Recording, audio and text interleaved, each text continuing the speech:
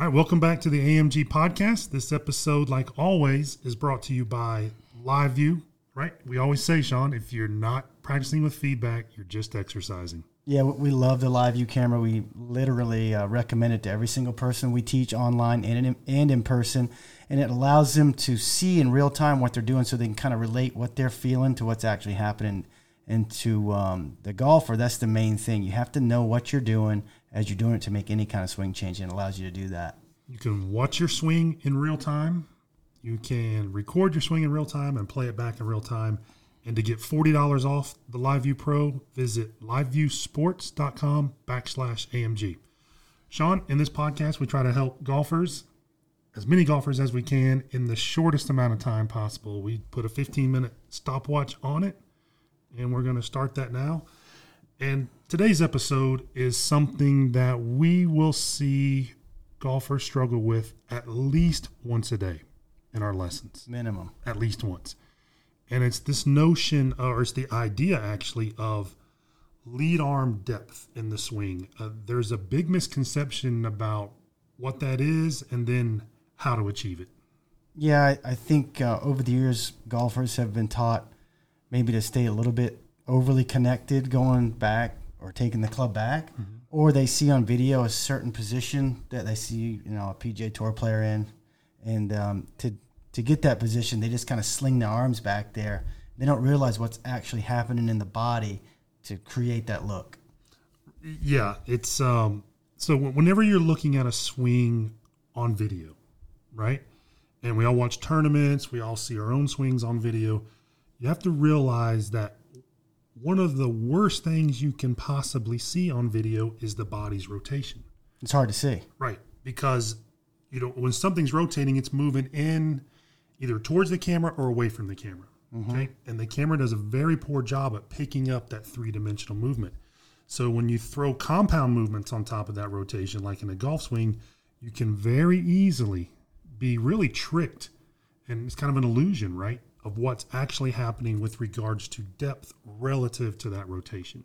Yeah, and that's why we like using gears so much, because we can kind of take a look at that in three dimensions, right, and really see what's going on as far as, okay, where are the arms going, where is the body going at the same time, and how do those two relate together to create that look that you see on video. Right. We'll see golfers all the time in lessons who will, who's your favorite golfer? I like so-and-so swing. And they're like, but I'm just struggling to get the kind of depth he has. Well, you're not getting that depth because you have 25 degrees less shoulder rotation than player X does, but you're still trying to move the arm farther across the chest than player X does. So you wind up with a really big issue on the downswing because of it.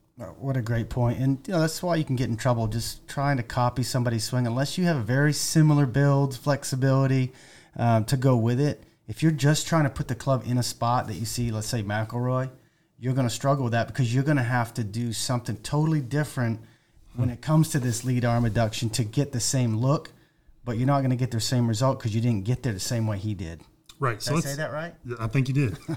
Said it better than I could have, certainly. All right, so let's just kind of define lead arm rotation. And for those of you not watching the video, right, I'm just putting my arm straight out 90 degrees to my chest right here. And in the camera, that would be just my left arm moving across my body. From adduction, right? Yep, adduction going from my left shoulder to my right shoulder, okay? That's the depth what golfers see in a golf swing. Now, not every golf lesson, but every time we ask this question with golfers, we've gotten 100% the same answer. And it's rare to get 100% of anything, right? Not one person has answered this question differently. We'll say, okay, just stand up nice and tall. Keep your chest facing us, right? Or keep your chest facing the wall if they're in the gear suit. So no chest rotation. Put your hands out in front of you, standing up, and just take your arms to the top of the swing without, what would the arms do in the swing without any body turn? Yeah. Okay, 100% of the golfers will do this.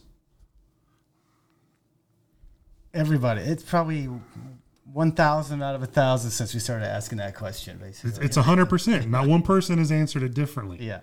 Now, that's a big problem because that's not what happens. Yeah, well, we love doing things like that in a lesson because it allows us to get the golfers' concepts without – because a lot of times they can't verbalize even what they're trying to do. Right. They couldn't tell you even what, okay, well, that's how I move my arms to the top. But when you tell them, okay, if you froze the body and you could only move your arms and you had to make a backswing with your arms, what would that do? You see right away that they think that it's just slinging the arms across the chest and pulling the right arm behind them.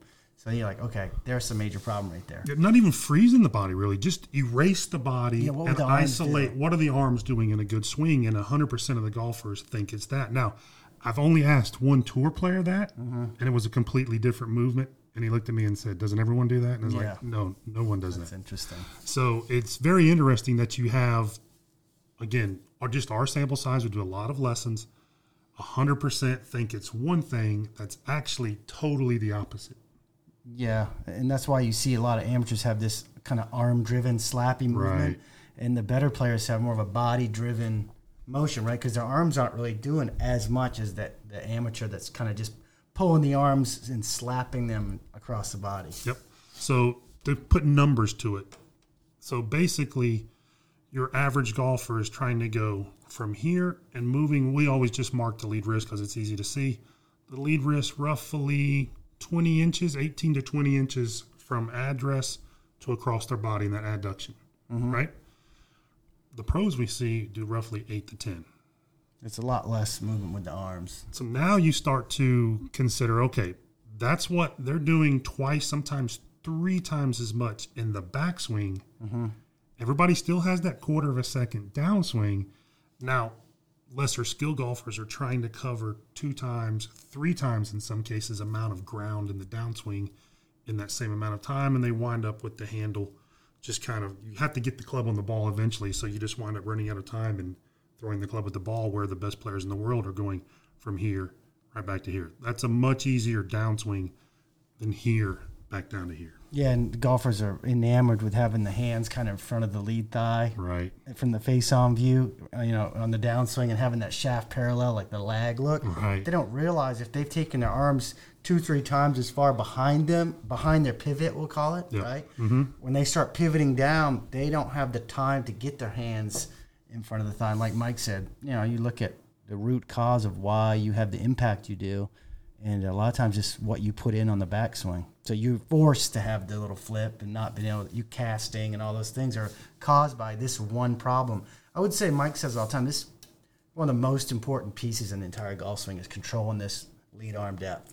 Right. It has to be, right? Because that controls how the club comes out of the top, where the hands are, kind of last parallel, and there's your golf shot. Yeah, we all have the impacts that we have because we have to have them. Right? No one's choosing to flip it. No one's choosing to chicken wing it. Those things are all there because they have to be there because it gives you the best chance of hitting the ball towards your target.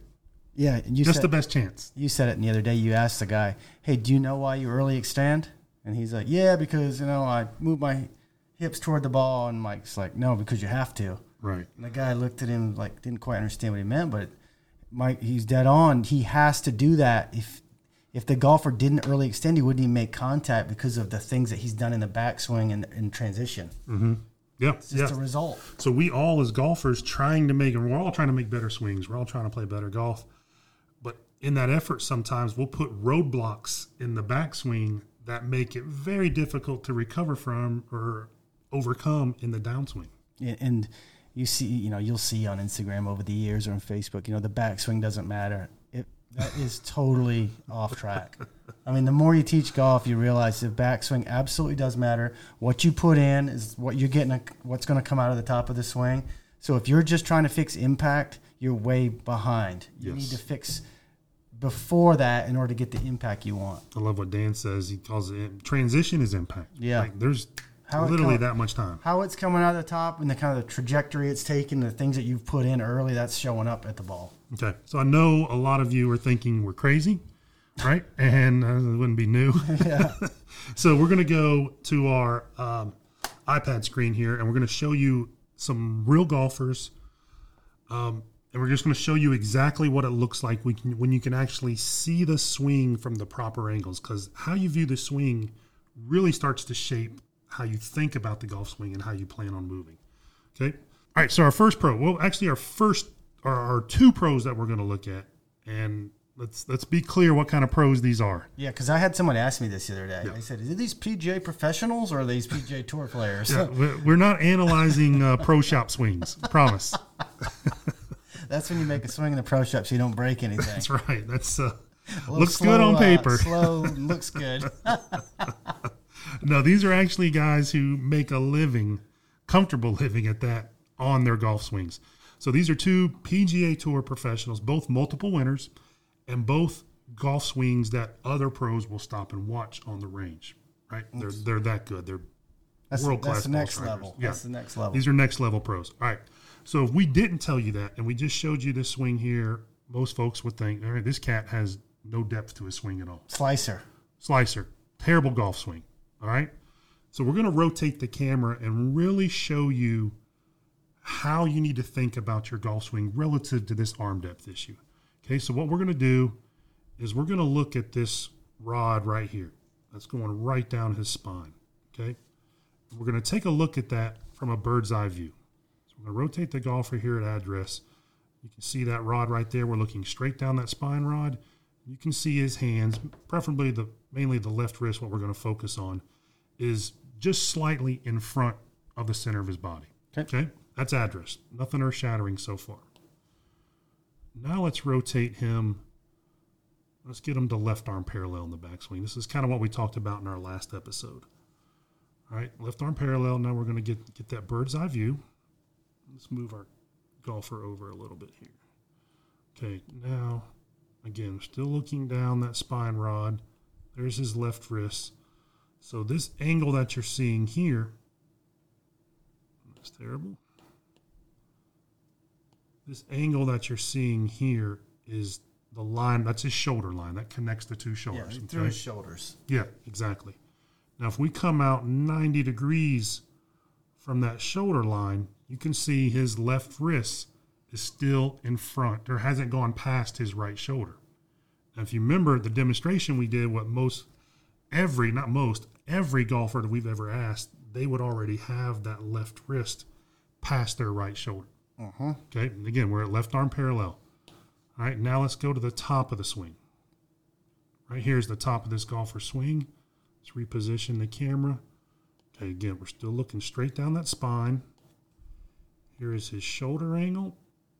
And again, we're going to come out 90 degrees from that shoulder angle. And there you have it. So his left wrist is still, from the top, it hasn't moved much at all from left arm parallel to the top of his swing. It really is. If you haven't seen this before, take a minute just to think about that, and it will change how you look at the swing. I know when we first started looking at this, wow, they really don't take the arms that far behind them at all, right? Just kind of in front of the shoulder with a big turn. So this kind of compact arm swing with a big turn puts you in such a great spot. And the more we get people to do this, they start hitting the ball better right away. Exactly right. So his left arm or left wrist basically started somewhere in here, and it's just covered that amount of room. I mean, it's fascinating. From address to the top. Yeah. Okay, again, that 8 to 10 inches is all he's swinging that arm across his chest. It's all the depth he has with his arms. Okay? And then it's all based on pivot. All right, now let's look at a different golfer. All right, so now we've got our second pro up. Again, someone that other golfers, other professional tour players will watch. They probably hit all balls. watch this guy. Yeah. All right, so we got him here at address. Again, we're going to do the same thing. We're going to look straight down his spine rod, make it a little bit bigger here. Okay. All right, so there we are. Again, right there, left wrist, right there. Pretty much the same setup. Kind of hands just slightly in front. With standard spot there. Pretty standard. All right. Left arm parallel here. Get rid of those lines. Now we're going to start to see the difference in rotation and what that looks like. Right there. Okay, so there's the spine, left wrist, and there's his shoulder line. Okay, again, straight out from that shoulder, 90 degrees. Inside of it. Right there, well inside of it now. Okay, so he hasn't moved that left arm much across his body. Just a big turn. He's one of the golfers that everyone thinks has a lot of arm depth. Well, there you go. Okay. Yeah. It's So a lot of turn to get it there. That's right. Arm has achieved very little depth. Okay. So let's keep going. So now let's take him to the top. Again, same thing. Straight down that spine. Left wrist right there. And then the shoulder. So you can see a significant amount more body rotation, shoulder turn. The other golfer was 80 degrees. This one's 120 plus. Yeah. And we go 90 degrees out from that. We'll say right there. There you go. There's his left wrist inside the right shoulder. So neither of these golfers move their left arm across or outside of their right arm. They keep their hands inside the frame of their body. Okay? It's a game changer for a lot of people right there. But this is where the confusion comes in at. But again, if we rotate him right there, that's what he looks like from down the line. His hands are way outside of his body. There you go. That's the illusion of looking through a camera and trying to decide how you should be moving. That's why we love gear so much, right? Exactly we can right. rotate these images and really see what's happening without the skew of the camera. Yep. Right? We can turn the gears frame anywhere we want and look at these golfers and see what's really going on. It's been eye-opening. You can see the reality of the situation versus the illusion of the situation, right? And when you start trying to do something that's an illusion and the opposite of reality, a quarter of a second downswing is kind of the truth detector for all of it. Yeah, if you tried to copy that golfer right there and you didn't have his range of motion Yep. and mobility and try to get your hands in the same spot, you're going to make a terrible golf swing. Your downswing That's is going to be key hurting. takeaway right there. You got to swing how you're built, basically, in a way, right? Yep. Inside of some windows, but try to copy someone else, and it could be disastrous depending on how they move compared to you. That's exactly right. So the takeaway, I believe, for those of you watching and listening, put your left arm out in front of you, move it across your chest enough to stay in front of your right shoulder. That's it. Okay. Then the rest of it is rotation. That puts you in a spot at the top of the swing that makes it super easy now to get the hands back in front of you where we all want them at impact, out in front of the golf ball, not flipping at it from behind the golf ball. All right. Thanks for listening. Thanks for watching. We'll see you guys on the next episode.